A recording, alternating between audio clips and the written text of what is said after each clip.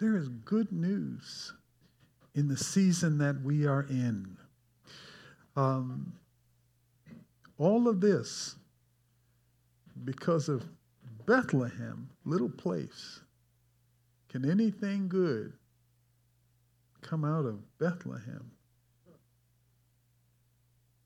I've said that about Cleveland. Can any good thing come out of Cleveland? The mistake on the lake. All of those things. And yet here we are. Amen. Here we are. God has done that. And guess what? It is marvelous in our eyes. Isn't it marvelous what God is doing in our midst? This little place that nobody knows about. This little room today. The amazing things that God is doing and will do out of those who are here today. I heard there were some amazing things just last week that took place. Things that very many people wouldn't notice, but for some, it was life-changing. Amen? Okay. Well,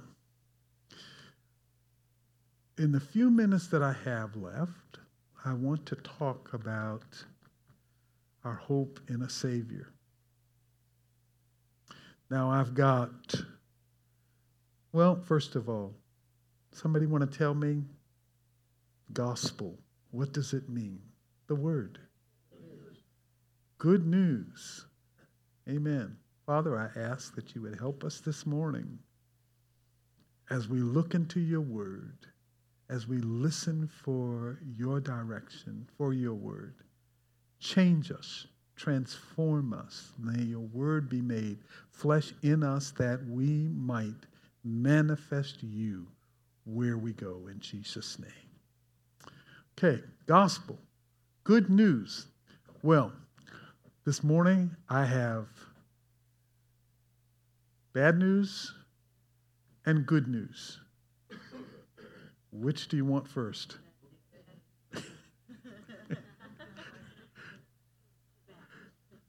I was hoping that you would say that. Give us the bad news first. Good. All right. Well, bad news. I'm going to run through a bunch of scriptures here, so just bear with me.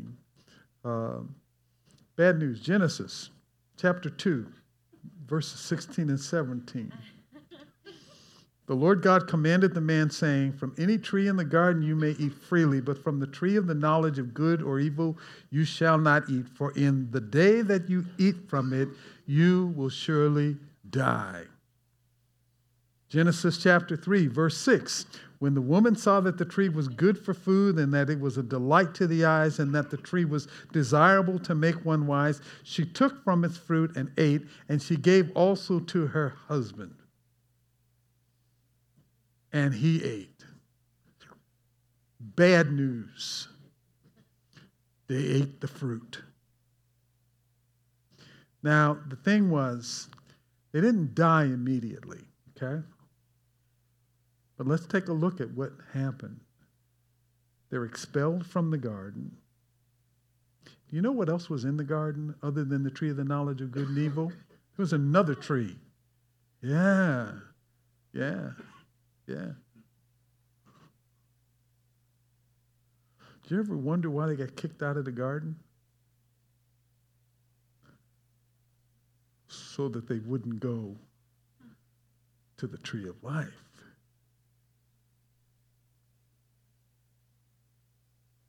So they're expelled from the garden. They're barred from the tree of life. They didn't die right away, okay? But spiritually, they did perish. And all of the stuff that goes with that came with that perishing. Let me ask you, over the course of your life, how many of you all have experienced countless times all of those things that have accompanied perishing spiritually? Fear, anxiety, anger, frustration, futility. You can go through the list. All of those things. And eventually, guess what happens physically? You die. That's the bad news. Happened with Adam and Eve. They were our first parents. All that happened to them got passed to us. We got all of their stuff. We inherited their sinful natures, and through their sins and our own sins, the poison of death entered our souls. Romans 3:23, you know the scripture. For all have sinned. Very good. Psalm 51. David writes, behold, I was brought forth in iniquity, and in sin my mother conceived me. We were born in this stuff. We didn't choose it. I've got 3 sons. I didn't have to teach any of them how to be selfish when they were babies. I didn't have to teach them to hit each other. It just was that way. We were born in this stuff, okay? So we inherited their sin, and then our sin gets added to all of that. And the consequence of that now is ours as well. And the doom is ours. 1 Corinthians 15:21. For since by a man came death, by a man also came the resurrection from the dead. For as in Adam all die, so also in Christ all will be made alive. All humankind.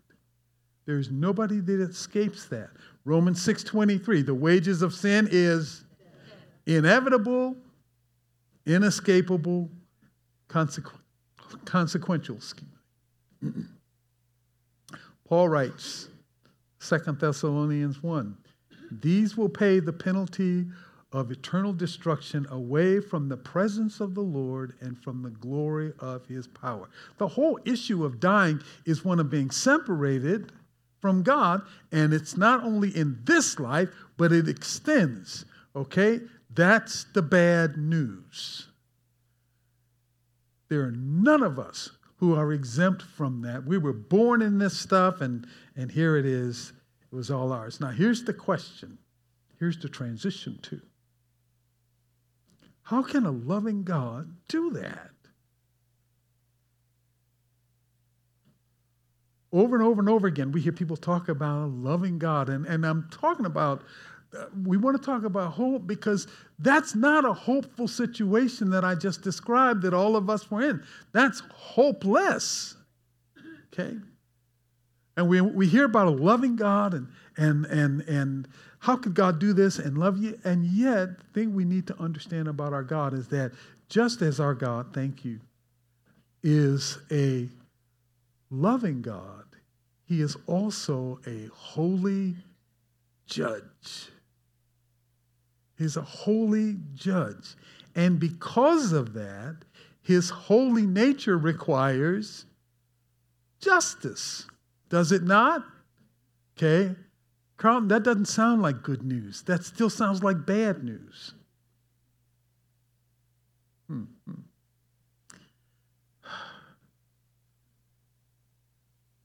We must be judged for our sins unless our sins can be removed.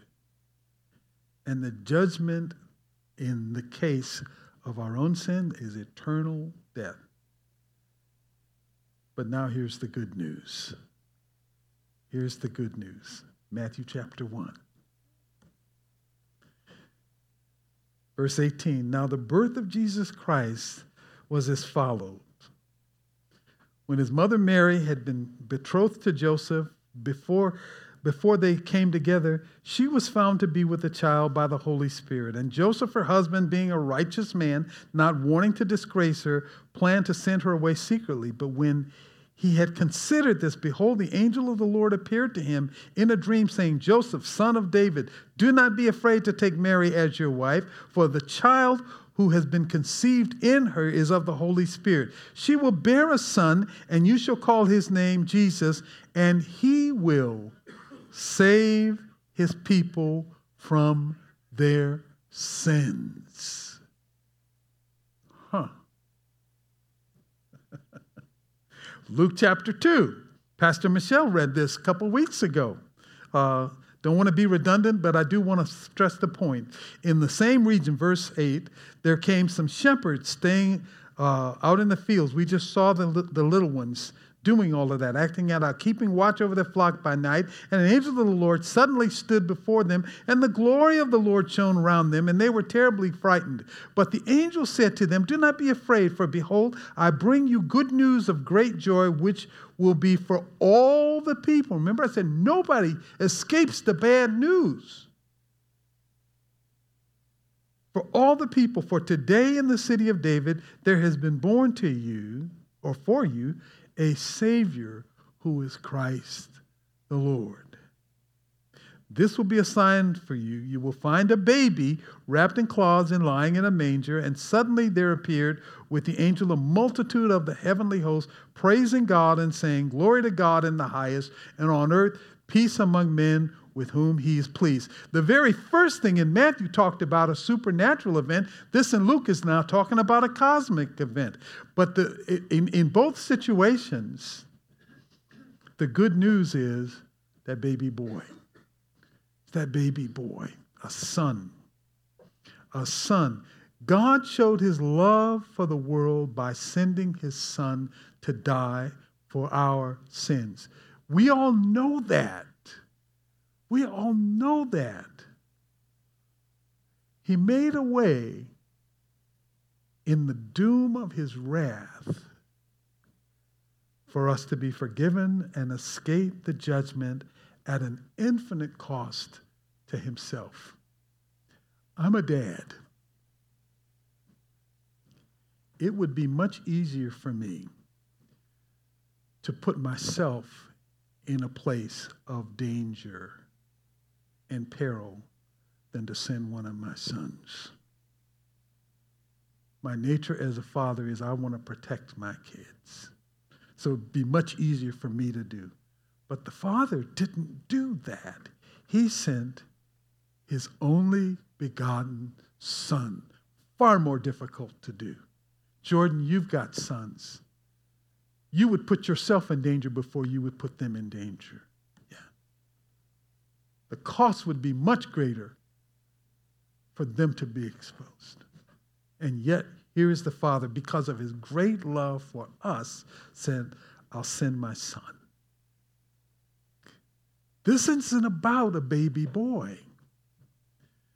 This isn't about the baby at all. But it's about what the baby would become and ultimately what he would do for us. And therein is the hope that we have, because that's not a historic event that took place 2,000 years ago. It's a reality that, in my case, got manifest just about 45 minutes ago. Real time hope. Because he's at work and he's doing the thing that he was born to do, where his incarnation brought him to earth to do. He had to be a baby so that in every way he could go through all of what we went through. Do you realize that the Father doesn't know what it is to get tired? He doesn't sleep. He doesn't know that. The Father doesn't know what it's like to be tempted, but Jesus does. And so when I'm on my worst day and my behavior isn't real great and I've been tempted and I didn't succeed over the temptation, Jesus understands that, because he got tempted like I did. Only in his case, guess what? He didn't yield. He didn't fail. But he understands the temptation. And so now what has happened is I've got an advocate who understands all that I'm going through. He knows what it's like to be hungry. He knows what it's like to be weak. He knows what it's like to have disappointment. He knows what it's like to mourn. He knows what it's like to go through all of those things that came as a consequence of our fallenness, yet without sin. I don't have to say to him, "But Jesus, you don't understand." No, Jesus does understand. It does understand. So I don't have to be afraid to say, Lord, here's where I am. I can come before him and say, Lord, I just had a really rough day today. I didn't do so well, and I can just lay my sin. Why? Because he understands all of that. Now, the thing is, he came to be our Savior. I was going to go through a whole bunch of little heady things about salvation, and you all know me. But let me say this to you. He came to be our Savior. Do you know another name for that? Deliverer. Deliverer. You've been in trouble and you need somebody to deliver you out of those situations. Some of them real big, some of them real tiny, but you just need, oh, God, help me. And you start making deals sometimes, if you'll do this and that kind of thing. But no, it's, Lord, I need help now.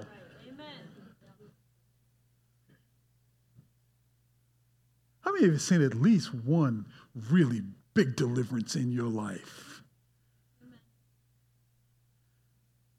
Most of you have seen more than one.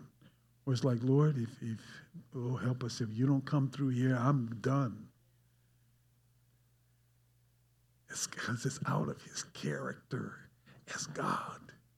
He's faithful, and he loves you, and he loves me. So out of that, he steps in.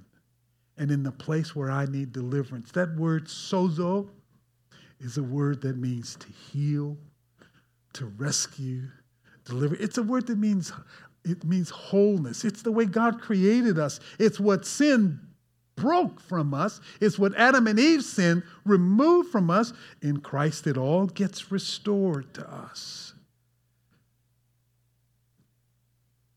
And here is the thing. It didn't so much rely on you figuring this out so that you could make the right decisions and say, Jesus, I choose you. Because according to the word, none of us were at that place. And we were all enemies. And yet here is God, who so loved us that Johnny, he sent his son, that you could be a part of those who are that kingdom and those priests to our God, to be restored to all that was intended from the very beginning. All of that, hope, not because of who you are, but because of who he is. And it's yours by virtue of receiving the love of God through his Son, believing who he is as the Son of God, who has come to be your deliverer and your Lord. That's what this is really about. It's hope. It's hope that no matter how bleak this thing, I've got prayers that still haven't been answered, but Lord, I know you are faithful, and I know you love me, and I know what your word says for me in this situation, so I will trust you, even though it doesn't look real great. Why? Because I have hope in your character and in your goodness. And all of that gets worked out in 2023, where hopelessness in the world is at an all-time high. Everything and everybody around you is going through really bad stuff. And yet here you are. Jesus says, take my yoke upon you. My yoke is easy, my burden is light. I would bet that many of you know folks who are carrying really heavy yokes right now who don't know Christ. But he offers a yoke that is easy and a burden that is light. And even as you go through, he says, I'll go through this with you. You in the fire? He said, I'll get in the fire with you. You won't even smell like smoke. You got lions around you? That's okay. I'll be in the lion's den with you. And they won't harm you. Hopelessness should be an unusual thing for us because we know the one who's the Prince of Peace, who's the mighty God, who's the eternal Father. And he's the one that says, I love you so much that I'll send my son, Emmanuel, and he will be with you. Oh, I love that. That's such good news. That is such good news, saints. This is a time of joy. Why? Because Mary, little baby boy, didn't just stay a little baby boy. But he grew in wisdom and stature and in favor with God and men, and he fulfilled the will of his Father, and he went on to be exalted at the right hand, and he's an advocate for you right now, and has sent his power and made it available for you so that all that you go through and all that you need is available in Christ Jesus. Amen. Boy, and it's God who's working in and through you on your behalf. That's good news. Amen. That's good news. And he did all of that while you were yet sinners and his enemies. Isn't that an amazing thing? The issue, though, all rises and falls on one thing: believing in the one whom he sent. There's nothing more that God can do other than send his son. And so this morning, I don't know who, I don't know if there are any, who never met him, who don't know him. But this is an occasion and an opportunity that if you don't know him, you can meet him today. Today. To go from bad news to embrace really good news. And it's an act of faith. It's a matter of trusting one that you can't see, but understanding that he is God. And he offers eternal